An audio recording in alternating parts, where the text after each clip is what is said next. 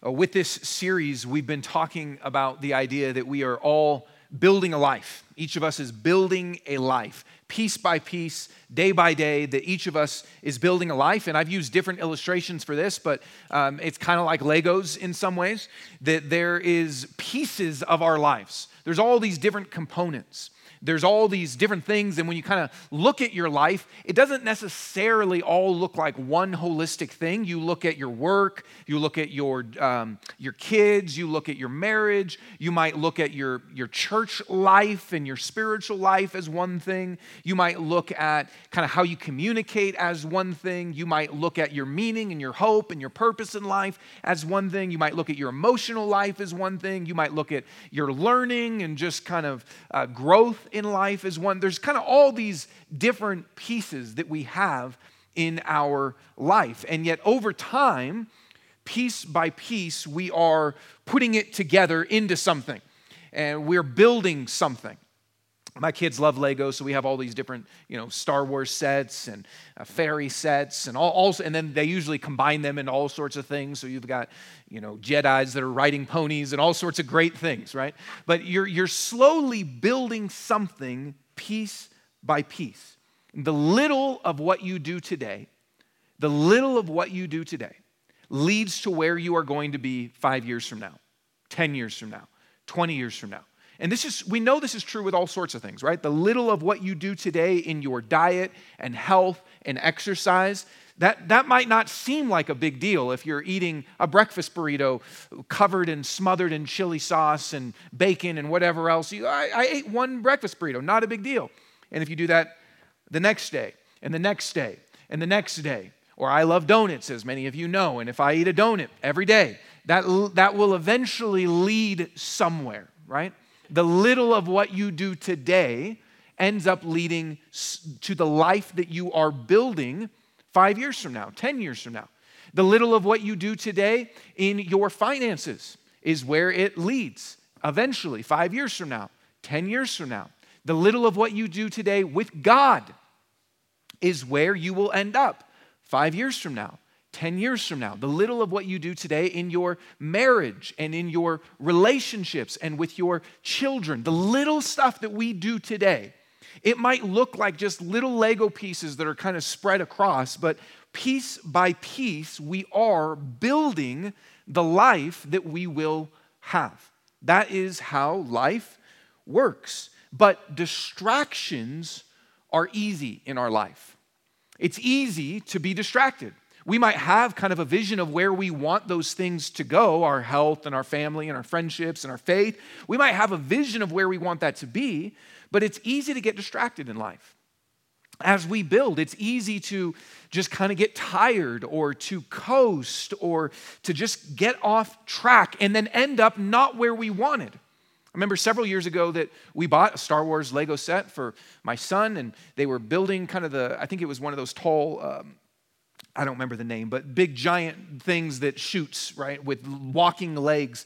And they had forgotten a piece in the Legos, and we're like, it doesn't matter, it's fine, like it'll be okay. But then when the product was finished, the thing couldn't quite stand, and it had like a crooked, limp leg. And that might be good for the rebellion forces, but it wasn't good for the actual Lego statue.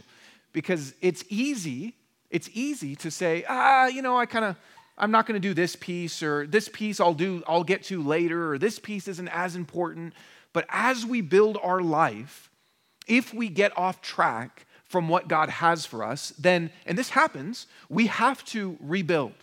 We have to think about, all right, what does it mean to refocus? What does it mean to bring the pieces of my life back to God and say, I need help with my family, with my friendships, with my faith. I need to rebuild what you have for me. And the book of Haggai is speaking to God's people that had been in exile for decades and now are coming back, and God is instructing them to build the temple. The temple was destroyed. It was completely laid to waste, and God calls them back to rebuild the temple.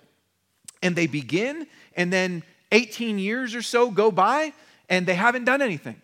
And God is now speaking to them and calling to them to rebuild the temple. And so we have been looking at this and what it means for our life to focus on God, to focus on the priorities that God has for our lives, to bring all the pieces to Him and not miss what God has for us.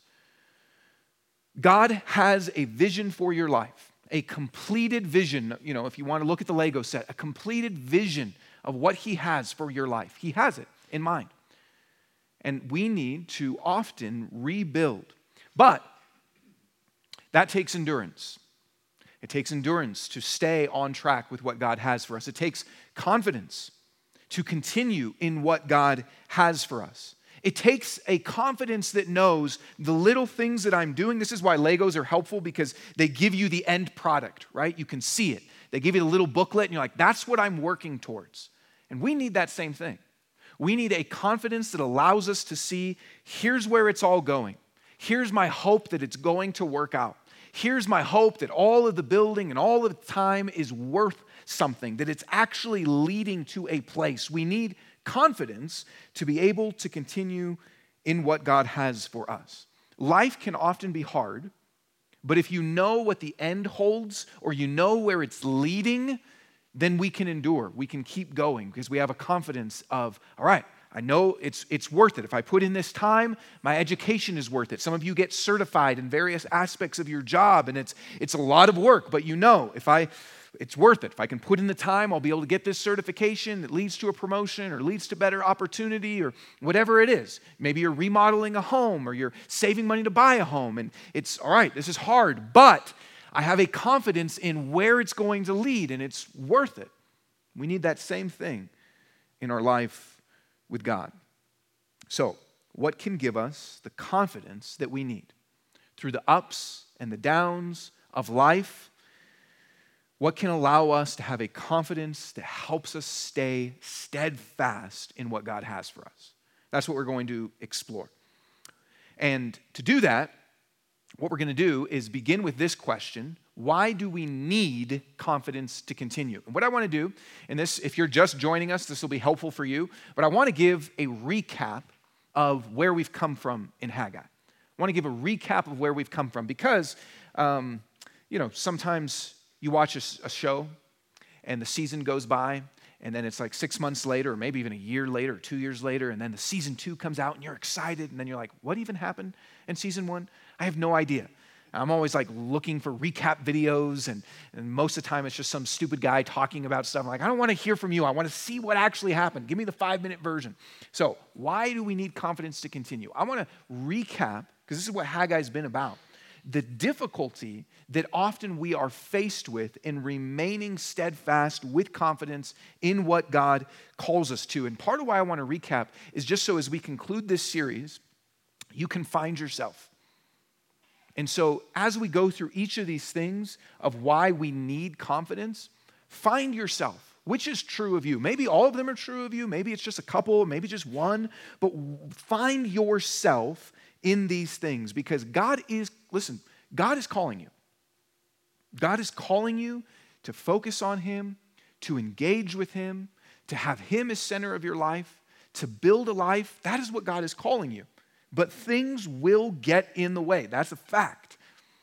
And so I want you to, as we go through this, find yourself, because it won't be easy for your life to stay focused on God, to build with God, to have joy while you're doing it, to maintain. That won't be easy. So what gets in the way? All right? Let's look at a few of the things that Haggai has pointed out that they were dealing with. The first thing is this: other priorities get in the way. If you had asked one of the Jewish people, is it important to rebuild the temple? They would have said, yes, absolutely. It's important to rebuild the temple, but not yet. Just not yet. So we looked at this in the very beginning. The Lord of armies says this. These people, this was the very beginning of Haggai. The people say the time has not come for the house of the Lord to be rebuilt. And then God says to them, is it a time for you yourselves to live in your paneled houses while this house lies in ruins? My house still lies in ruins while each of you is busy with his own house. This was kind of the first thing that we looked at. This is one of the first things that will keep you and I from the focus and the vision of life that God has for you. That we will agree We will say, yes, the house of the Lord should be rebuilt. We will say yes to what God intends for us, but we will say, not yet. The time has not yet come. And listen, each of you is busy with his own house. They were building, they were active, they were working. I don't think you're late. Maybe some of you are lazy. I don't think you're lazy people. And God doesn't say that they're lazy. They're active, they're productive, they're working, they're building. But not on the things that God has for them. Not on the life that God has called them to. This is one of the first things that will keep us from living what God has called us to. And why we need confidence to continue is because there's these various obstacles that get in the way. This is one of them. The sin of good intentions. Where do you find yourself in this? Saying to God, yes, reading my Bible is important, but not yet. Yes, working on my marriage is important, but not yet. Yes, helping disciple my kids to know you and love you, that's important, but I still got to figure this out. I've got to work on this. Not yet. I've talked to many people that decades have gone by and their kids are grown, and then they say, wish I could go back and change this. Wish I could have done this differently. Where have you said, not yet? God, you know that there's areas in your life that God wants to grow you and change you. There's maybe certain sins or habits that you're knowing that need to change, and you agree, but not yet are you going to work on it. Maybe even for some of those of you that are not Christians or processing faith, you say, yeah, I know I need to kind of investigate God and I'm interested, but just not yet. I've got some other things I need to take care of first. This is one of the key things that can keep us from the life that God has for us. Second thing that they faced was simply difficulty. He tells them this work. So he's calling them to rebuild the temple. For I am with you, the declaration of the Lord of armies. This is the promise I made to you when you came out of Egypt, and my spirit is present among you. Don't be afraid. Now, why is he telling them not to be afraid in building the temple? I won't reshare all the various verses, but what we know is that when they first started building the temple 18 years previously, when they first started building, the people around them didn't want them to. And so they accused them, they slandered them, they wrote to the government, they had the government issue an edict that they couldn't continue. They came and forcibly stopped them. And so they stopped. So we can maybe go, yeah, why would they give up on what God has called them to and have kind of a self-righteousness? But the reality is, if someone slanders you, accuses you, writes to the government against you, essentially sues you, and comes and forcibly stops you, will you keep doing what God has called you to do? And then when they pick it back up, when he's called them to do it 18 years later, they start again. What happens? The same people, they come.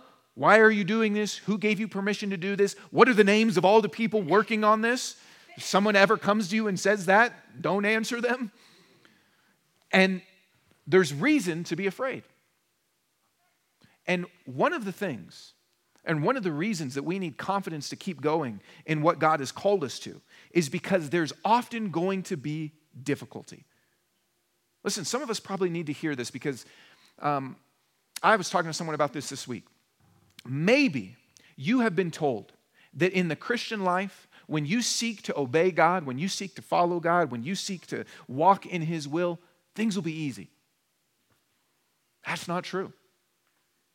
Oftentimes, when you choose to obey God, things might get harder.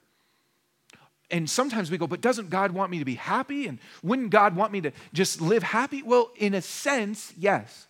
God wants your joy even more than you want your joy. Yes, that is true, but not necessarily in the way that we think. And so if we just define happiness and say, God wants ease for me, God wants comfort for me, God wants happiness for me, and we make decisions based on that, we'll often get off track. Instead of realizing God has called me to a life with Him as the focus. God has called me to obedience. God has called me to prioritize Him above everything else. God has called me to know Him and love Him and worship Him. God knows what life is like. He's wiser than I am. He's better than I am.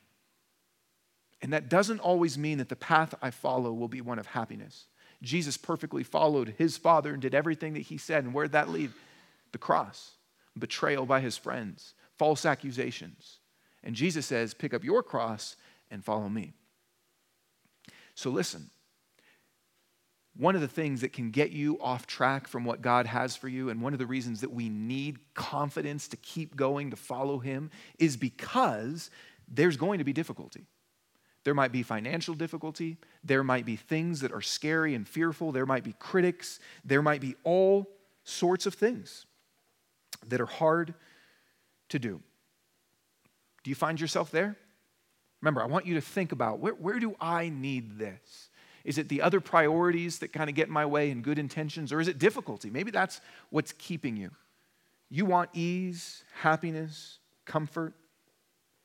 Third thing is this, that sometimes as we follow God, sometimes as we seek to build our life on him, it just seems small. It just seems kind of insignificant. It doesn't seem like we're actually doing much. And so as they begin to rebuild the temple, that this temple that they're building is way smaller than the grandeur and glory of the temple that Solomon had built. It was something that people from all over the world came to see. And this temple, it's like, okay. And so as they're building it, it's kind of discouraging. It says, Haggai says to them, "Who is left among you who saw this house in its former glory? How does it look to you now? Doesn't it seem to you like nothing by comparison? Even so, be strong." So what he says is this: sometimes even as we obey, even as we step into what God has called us to, even as we say, all right, God, I'm going to be faithful with my time, with my money, with my gifts, with my relationships. I'm going to be faithful to you. I'm going to follow you. I'm going to have you as the focus. Even as we do that, sometimes as we start looking at our life, it just kind of seems like nothing. It doesn't necessarily seem worth it. We might, like them, look at past experiences and go, well, that friendship was better. This friendship seems like nothing. That church was better. This church seems like nothing. Man, my faith was better back then in college or in high school or maybe 2 years ago before COVID. Or you said, man, my faith was better. This seems like nothing. And sometimes as we seek to rebuild our life, we can be discouraged just feeling like, does it even matter? Is it even worth it? Is it even making a difference? And oftentimes the things that God calls us to look very small. Praying for someone. That looks very small. You don't usually pray for someone and all of a sudden, boom, some like magic thing happens. Sometimes, but a lot of times you pray for someone and, all right, I don't know, did that do anything? But God calls you to it. And sometimes it looks like nothing to sit down and in the morning or whenever it is and read your Bible and ask God to work in your heart. It seems like nothing. It doesn't seem like it makes any difference. Nothing happens probably. You probably don't open the Bible and all of a sudden, all your sin, you just kind of see it float away. And you're like, well, there we go. All right, I'm going to do that again. You don't usually read your Bible and you kind of start levitating because of how holy God is making you, right? If that is happening, it might not be the Bible you're reading, but some other sort of Harry Potter book. Wingardium Leviosa or whatever, right? I probably got it wrong. Okay. A lot of times, the things that God calls us to seem small. God calls us to encourage a friend. You're here on Sunday. This just can seem small. Sharing with a friend that doesn't know Jesus and encouraging them, giving a book to someone, reading a book yourself that helps your faith grow. A lot of times, the things that God calls us to seem small. Many of you serve on Sunday here. That can seem small. A lot of the things that we do seem small, and yet faithful obedience to God often is, but we can get discouraged like them and go, this kind of seems like nothing. It just kind of seems like maybe it's not even worth it. Have you felt that? Is that one of the things for you that is a reason that you need confidence to keep going, confidence to know what God's going to do, confidence to know that it matters because this is one of the factors in your heart? Or maybe, and we looked at this last week, final thing, is maybe one of the things of why we need confidence to keep going with God is that we just kind of carry around guilt in our life. Last week, he said this, I struck you, God is speaking, all the work of your hands with blight, mildew, and hail, but you didn't turn to me. This is the Lord's declaration. And then later, but from this day on, I will bless you. And he's speaking to them, and they've had years and years of sin. They've had years and years of sin, and God has judged them for their sin. And they turned their backs away from God. They'd experienced the consequences of that. He says now he is going to bless them. He's going to give them grace as they've turned back to him, as they've repented. And in his mercy, he's giving grace immediately. But sometimes, and the reason that he is speaking this is because they know, they're aware. And for some of you, maybe this is the case. You're aware. I've lived in sin. I've turned my back on God. I've had a lot of years where I haven't walked with him faithfully. I've had a lot of years where I have been doing the things that he talks about. I've been building my own life. I've been letting his house lie in ruins while I'm prioritizing my own stuff. We've had that, and we know it. But then that can be discouraging to go, is God even for me? Like, have I kind of blown it? Is it too late? Sometimes we look at our sin. Sometimes we look and we're unsure. Maybe God's done with me. Maybe he's not for me. Maybe I just kind of have to pay the piper and live out my life like this since I blew it. This will keep us from continuing because we won't have the confidence that it's actually going to lead somewhere. We think it's kind of too late for us. And I don't know if that's all of you, but some of you probably need to hear that. Some of you probably carry that around, and I know because I've spoken with you. So as you consider these things, what comes to mind? What could keep you from even beginning to build the life that God has for you? What could keep you? Or if you're already trying and you're in the middle and you're trying to focus on God and you're trying to prioritize God, what is it that maybe would cause you to give up? Maybe it's one of these things, other priorities, the difficulty, or maybe it's not even that you give up, it's just that you keep going, but your joy is gone. Because you really want to prioritize this, but God's called me over here. I really want to work on this, but I want to focus on God, but it's so hard, and there's these critics, and I thought God would make me happy. Where are you here? What are the reasons that you need the confidence from God? That's what we've been looking at the whole series. Today, you've been caught up, okay? So if you're just joining us, it pays to skip church. There you go, all right? Not really, but all right. Next question is this. As a lot is stacked up against us, we need something to help give us confidence, right? What can give us confidence? These are the reasons that we need it in the first place, but that's a lot of things that can help drain our confidence and suck away our joy. What gives us confidence? What can help us? And here's the final part of Haggai. I'm going to read this final section, and then we'll see how this gives us confidence. Here's what he says. The word of the Lord came to Haggai a second time on the 24th day of the month. Speak to Zerubbabel, governor of Judah. I am going to shake the heavens and the earth. I will overturn royal thrones and destroy the power of the Gentile kingdoms. I will overturn chariots and their riders. Horses and their riders will fall, each by his brother's sword. On that day, this is the declaration of the Lord of armies. I will take you, Zerubbabel, son of Shealtiel, my servant. This is the Lord's declaration, and make you like my signet ring, for I have chosen you. This is the declaration of the Lord of armies. What can give us confidence to continue? This is where Haggai ends. He begins with this call on all the stuff we've looked at. You're not prioritizing God.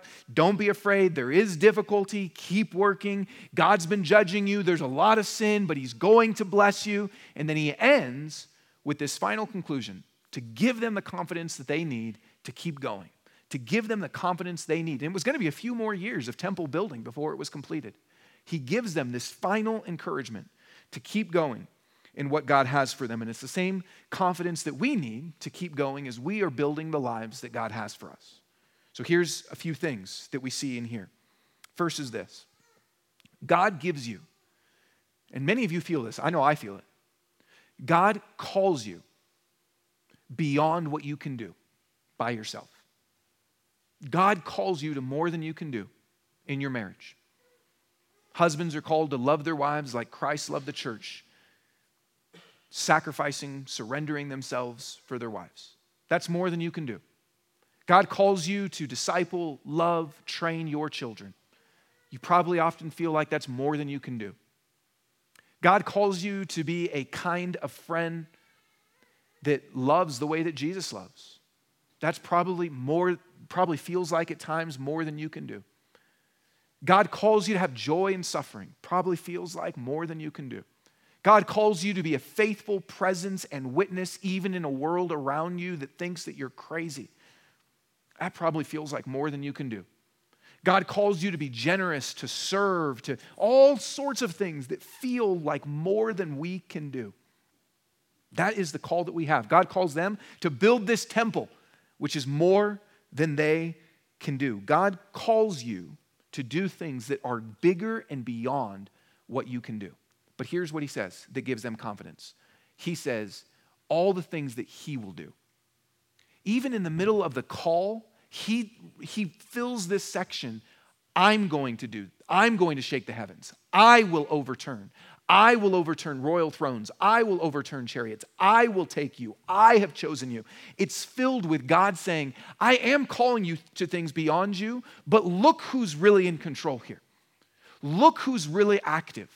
Look who's really got the power. Look what I am going to do. God has filled Haggai. The whole book of Haggai has been filled with what he's calling them to do. Work, work, work. Go up, get the lumber, build it, do this. And yet, as he ends, he is reminding them, here's what I am going to do. I am in control. I have power.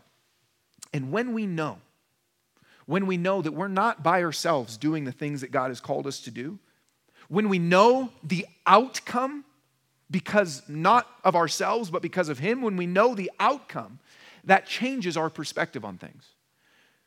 When we know, all right, God has called me to do something, but he's actually going to do a bunch of stuff. That gives us way more confidence to keep going because we're no longer looking at, well, do I have what it takes and can I do it? Am I smart enough? Do my prayers count enough? Do I have the right abilities? Do I have the right wisdom? Do I have the right energy? Do I have the right love? What we know is I'm being faithful to what God's called me to do, and God is doing things. God is at work. God is active. This allows us to keep going. To say that God wins battles, that nothing is too big for him. Listen, so many things are too big for you. Things are way bigger than, I look at things all the time that say, this is way too big for me. Things that God has called me to do. But nothing is too big for him. He can overturn kingdoms and overturn chariots, and he can shake the heavens and the earths. I remember several years ago that my kids wanted to make my wife a dinner for Mother's Day. I was like, that's great. Now, I was thinking, I've got these kids' cookbooks. Here you go. But they're like, my wife's she's a great chef. So she has all sorts of cookbooks and magazines. So they're like, looking at Bon Appetit and, like Food and Wine. Like, let's make this one. Like, all right, let's go ahead. Now, that's probably too big for what they could do. But not that I'm some great chef or something, but with me, in the kitchen, they could do more than what they could do because I can read instructions, not because I'm, like I said, I'm not Gordon Ramsay or something, but I can read instructions. And they are able to do actually more than what even they could do because I'm present with them and I'm going to shake the kitchen. I'm going to overturn, the pots and whatever. Hopefully not literally, but I'm going to do it. So you actually are able to do something bigger than what you can do. That's the first thing that allows us to have the confidence to keep going. Whatever God has called you to do, you're not doing it by yourself. He is with you, and he has so much more power than you could ever imagine. That's the first thing. The second thing is that oftentimes we are discouraged by sin in us. We're discouraged by sin in the world. We're discouraged by death. We're discouraged by war. You follow the news and looking at what's happening in Ukraine and just around our world. There's so much to be discouraged about. There's so much to be disheartened about in the world and in our life. I talk to many of you all the time about family drama and things that there's a lot to be discouraged by. There's a lot to get us down. Sickness and drama and sin and suffering and problems and all sorts of things in life that we look at that are not how they should be, right? So many things in life that are not how they should be. And here's what God says he will do. He says he will make it right. He says, I will overturn the royal thrones. I will destroy the power of the Gentile kingdoms. I will overturn chariots and their riders. All of this is to say that one day, God is going to set the world right. He's going to destroy these kingdoms, and he's not going to just destroy the kingdoms and leave nothing there. He's destroying the kingdoms of this world and establishing his kingdom. And in God's kingdom, when God rules, everything is as it should be. Everything that is disordered that we feel, sin, suffering, sickness, sadness, everything that's disordered that we don't like, that is wrong, that we intuitively know this isn't how it should be. God says, I am going to set things right. I am going to make things the way that they should be. That he will bring judgment against what needs judgment.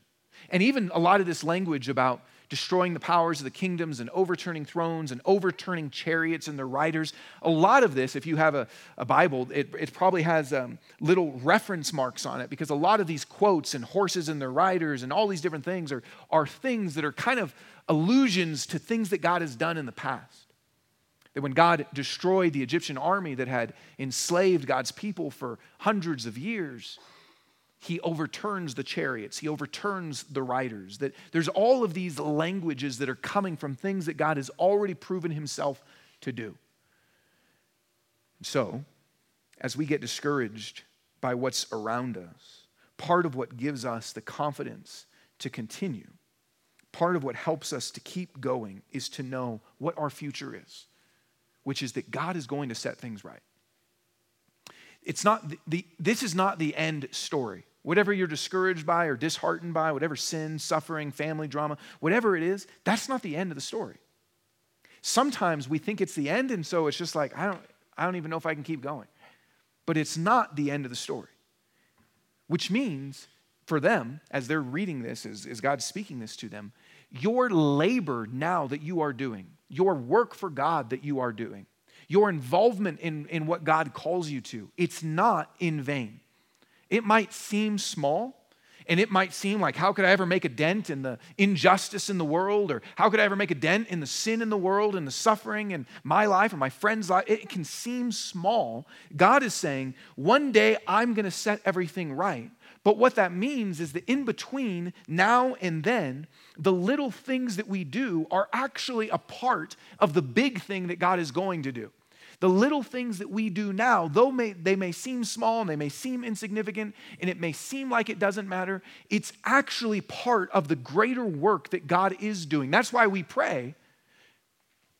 That's why we pray that Jesus taught us to pray, your kingdom come on earth as it is in heaven. Let your will be done. We're saying, God, we know that you're going to one day that you're going to bring your kingdom. You're going to restore everything. You're going to make everything right. And we pray right now that you would bring pieces of that into this world and let us be a part of that. And that can be like a big scale kind of thing where we're fighting for justice in the world. It can also just be the way that we love people in our life, the way we forgive people, the way we treat people, the way we bring what it feels and looks like when God is king into our relationships. The little things that we do now matter. And God is using all of that to build something so much bigger than we could ever do. We're just putting little tiny pieces of Legos, and God is saying, eventually, I'm going to build this. I don't know if you've ever seen like some of these giant Lego statues, that's just like, wow.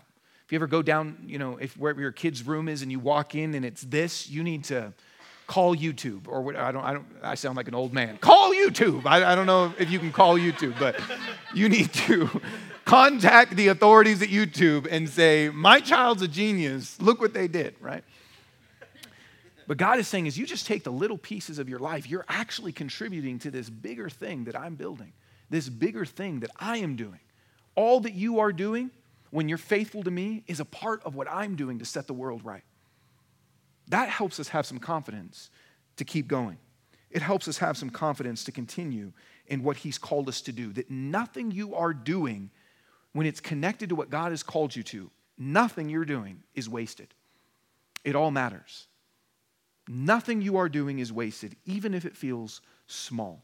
God says he will restore the world, and what we do now is a part of that. He uses it for way more than what we can do. And then the final piece of encouragement here that helps us have confidence to continue is part of thinking about even just how God feels about us. How do you think that God feels about you? You're called by God to build, to work. For them was to build the temple, to work.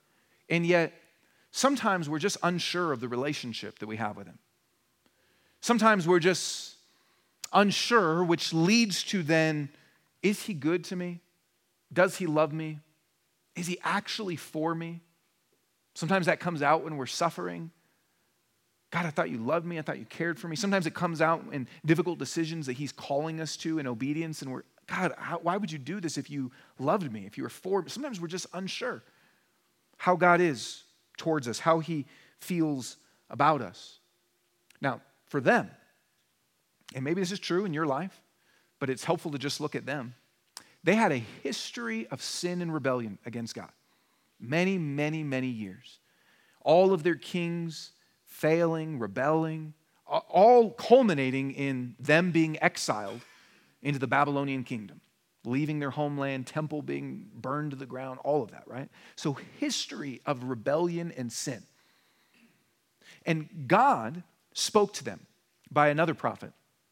God spoke to them and said that because of all of this, he was taking away his promise to establish his kingdom through a son of David, a descendant of David, who was kind of the great king that they looked to.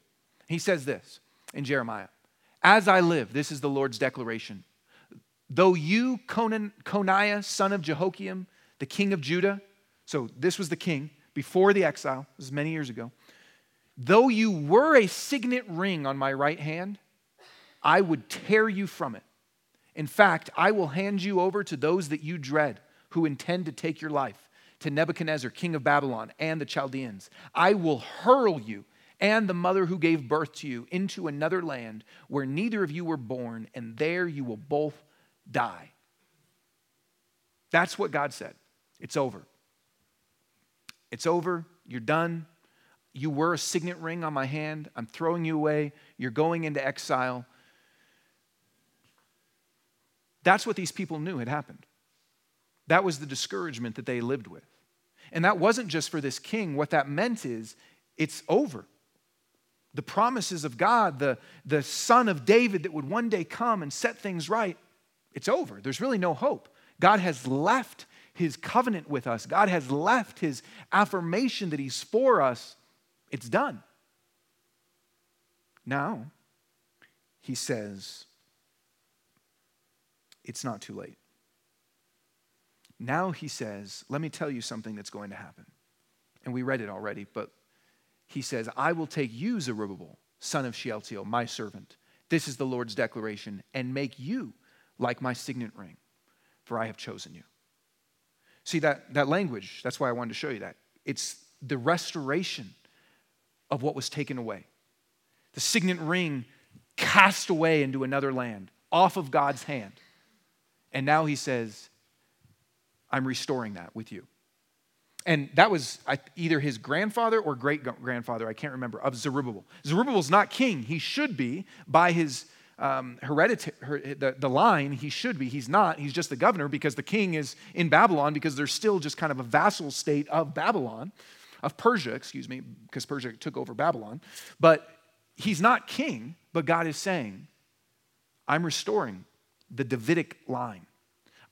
It was promised to David that through him, his descendants, God would establish his kingdom, that he would reign and rule, and all of that stuff that we kind of talked about would be experienced, but it was cut off, and the ring was thrown away. And now with him, he's saying, I'm bringing that back. That might, for Zerubbabel, sound great, like, okay, awesome. But it's bigger than that. It is God saying, I'm for you.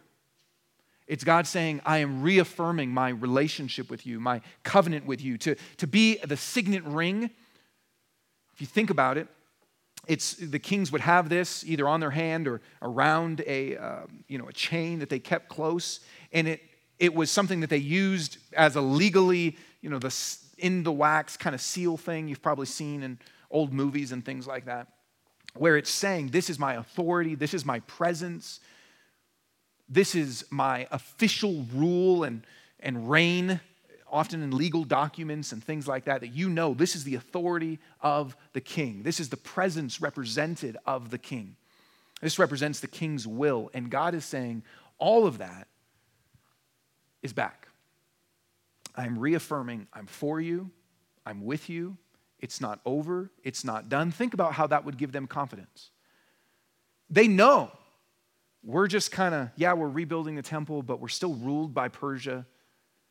We remember the prophecy that God had thrown away, really the covenant and the signet ring and his presence with the kings. We don't have a king right now. And God is reaffirming, keep going. I'm with you. The line is restored. This will happen. And for Zerubbabel, it was great, but really it's foreshadowing what is going to come, what is going to happen. Because he's saying the line is restored. It's not broken. And when we get to the New Testament, and it begins telling us about the lineage of Jesus, I won't read you all the names, but it says after the exile to Babylon, Jeconiah fathered Shealtiel. Shealtiel fathered Zerubbabel. There's our dude. Zerubbabel fathered Abiad. And Jacob, line. And Jacob fathered Joseph, the husband of Mary, who gave birth to Jesus, who is called the Messiah. When it traces the line of Jesus to establish that he is the king, that establishes that he is the son of David, this Messiah that will bring God's kingdom, it traces it through Zerubbabel. Because God came and said, I'm restoring that line. Now, I know that's kind of a lot of history and things like that, but all of that is to say this. Part of what gives us the confidence to continue is that God is saying, I haven't given up on you. My covenant is with you. I am for you. For us, we have it way more than they even had.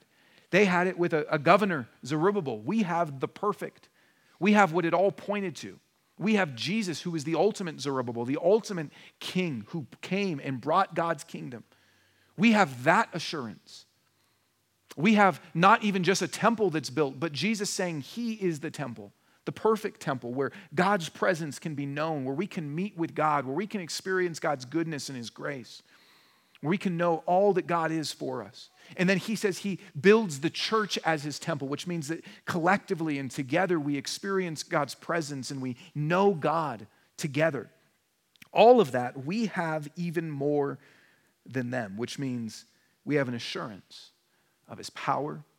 We have an assurance of his love, his covenant. We have all of that because we don't just have Zerubbabel, we have Jesus, who it was all pointing to. That's what gives us confidence. I don't know where you need confidence to keep going. Maybe it's because there's other priorities that can get you pulled away. Maybe it's because there's difficulties. Maybe it's because of your own sin and guilt. Maybe it's because that things just seem small. But he's saying, here's what gives you confidence. I'm the judge that will make all things right, and you're a part of it. I've got power beyond you, and I am present with you, affirming my love, my grace, my covenant that Zerubbabel got a picture of, but we have perfectly in Jesus. And here's the final thing quickly. Just how do we live with this? What has this book been instructing us towards this whole time? And there's really just two things of how we live in this, how we keep going. The first is what has been a repeated thing throughout the book, which is work. Whatever it is that God has called you to, work. Engage in it. I don't know what that is exactly for you. There's things that we're all called to do. We're all called to give and serve and live as a part of God's purposes and love our spouses and train our kids to know Jesus. There's all sorts of things we're all called to, but there's also specific things. God is calling you to engage with him with your whole heart and your whole life.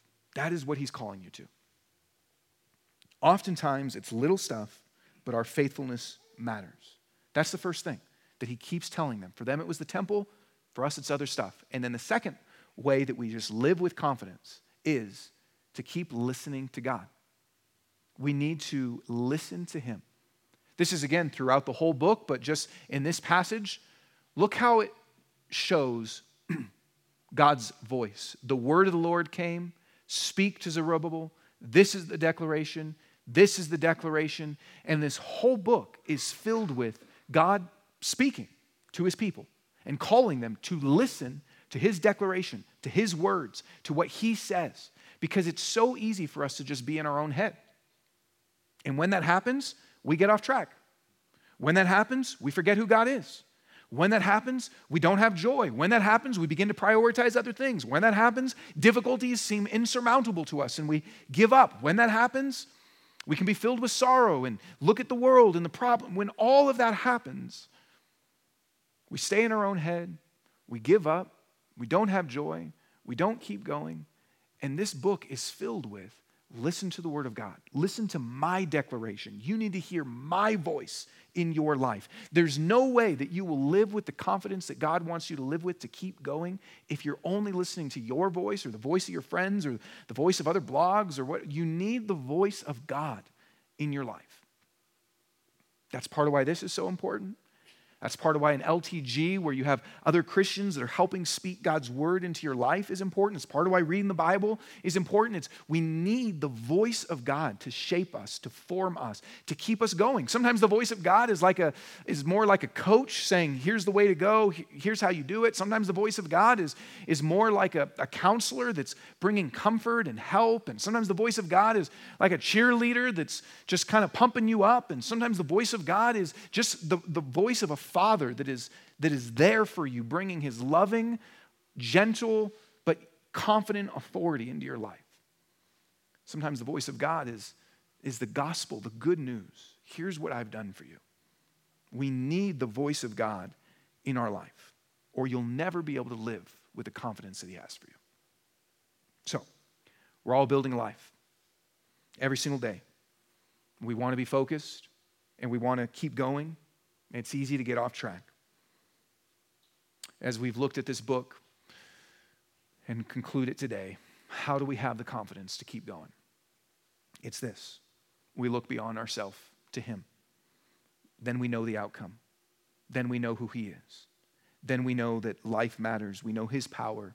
We know his voice. We know his favor. We know his grace. When we take communion, which if you're a Christian, and you didn't grab a little communion cup, you can grab them in the back. When we take communion, what we're remembering is all of this. Jesus' grace towards us, that on the cross, his body was broken, his blood was shed to pay for our sins, to give us life, to establish his kingdom, that we can both enjoy and be a part of bringing to others. So as you take communion and as you pray during that time, maybe use that time to pray a couple things. You can pray and just tell God what some of the difficulty is. We looked at all these different things that can be difficult to have confidence. Whatever one of those maybe stands out to you, tell God what that is for you. And then confess where there's sin. And then pray that God would give you the strength to do the things that he's called you to do. What action is he leading you in to build your life with him at the center? And then just thank him for his grace. Thank him for his love. Thank him for his presence. Thank him that he has allowed us to experience his goodness and his kingdom, and that through Jesus, the ultimate Zerubbabel, we get to experience and be confident that one day all that was promised will be fully established. I'm going to pray for us. I'm going to give you some time to pray, and then I'll be in the back if anyone would like prayer for anything. Father, I thank you for your goodness. I thank you that you give us your word and that you speak to us. And I thank you for this book that we've looked at that just helps us to reflect on and think about what it means to build our lives centered on you. I thank you, Jesus, that you see all the difficulty, you see all the challenges, you see all the things that we face, and you speak into it with mercy, with grace, and with leadership. Help us to bring our hearts to you even in this time. And Lord, help us as a church to build in the way you've called us to have our hearts and minds and lives set on you, piece by piece, leading to the whole that you've called us to. In your name, Jesus, amen.